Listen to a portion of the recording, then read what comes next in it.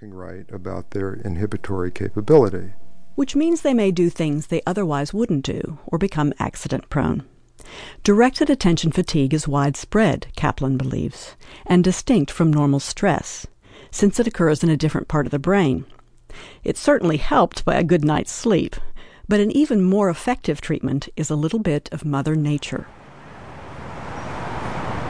I'm standing at the corner of Jackson Boulevard and State Street in downtown Chicago, and you can see huge planters in the street with healthy-looking greenery, no litter, and quite healthy-looking trees. They're probably only 5 to 10 years old at the most, but considering we're right in the middle of skyscraper territory, they're pretty impressive.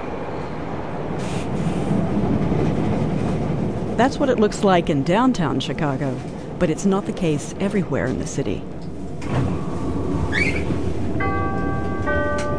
Doors closing.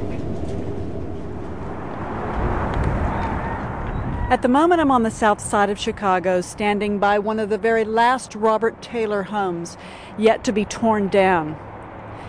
At one time, stretching for 2 miles north of where I'm standing, there were 28 identical buildings with 4,300 units. It was the largest public housing development in the world. In the next few years, this desolate neighborhood will be redeveloped into new, low-rise, mixed-income housing with lots of trees and beautiful landscaping. In the parking lot, working on his car, I meet Richard Harris, one of the last remaining inhabitants. He's lived here most of his life. To escape, he says he regularly takes his children to a park nearby. You can breathe better. You can breathe better with trees and grass around, you know. You just sit in the park and relax by smelling the trees, you know, and somebody cutting grass. And does that make a difference to your quality of life? Yeah. It make you think better. You get a peace of mind. In fact, what Richard Harris knows instinctively, and what many others have believed for centuries, is proving true. Research is showing you can think better and feel better by sitting in the park or taking a walk on a tree-lined street. Ray DeYoung says it's because nature provides another kind of fascination, an effortless one that doesn't wear us out. This is soft or involuntary fascination. This involuntary fascination is all around us. It's the rustle of leaves, it's the color in the trees, it's the wind blowing the clouds around. It's all aspects of nature in a very everyday way. By grabbing our attention involuntarily, by not requiring us to actually make an effort to attend to the environment, our directed attention can rest. And mentally rested, people can return to their work refreshed. This whole concept of nature healing tired minds is called attention restoration theory. It was first put forward by Stephen Kaplan and his wife Rachel in the 1970s.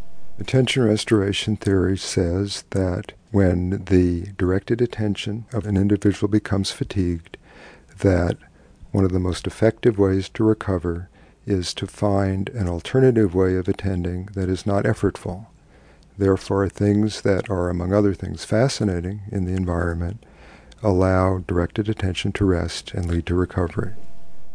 Exposure to trees and green space, so the theory goes, should help people be more relaxed, more focused, more in control, and happier. In the 1990s, environmental psychologist Francis Kuo and colleagues at the University of Illinois decided to test attention restoration theory with groups of people in the inner city. They wanted to look at 2 environmental influences on people's functioning and behavior in a residential setting: the negative effects of noise, overcrowding, and danger, as well as the positive impact of trees and green space.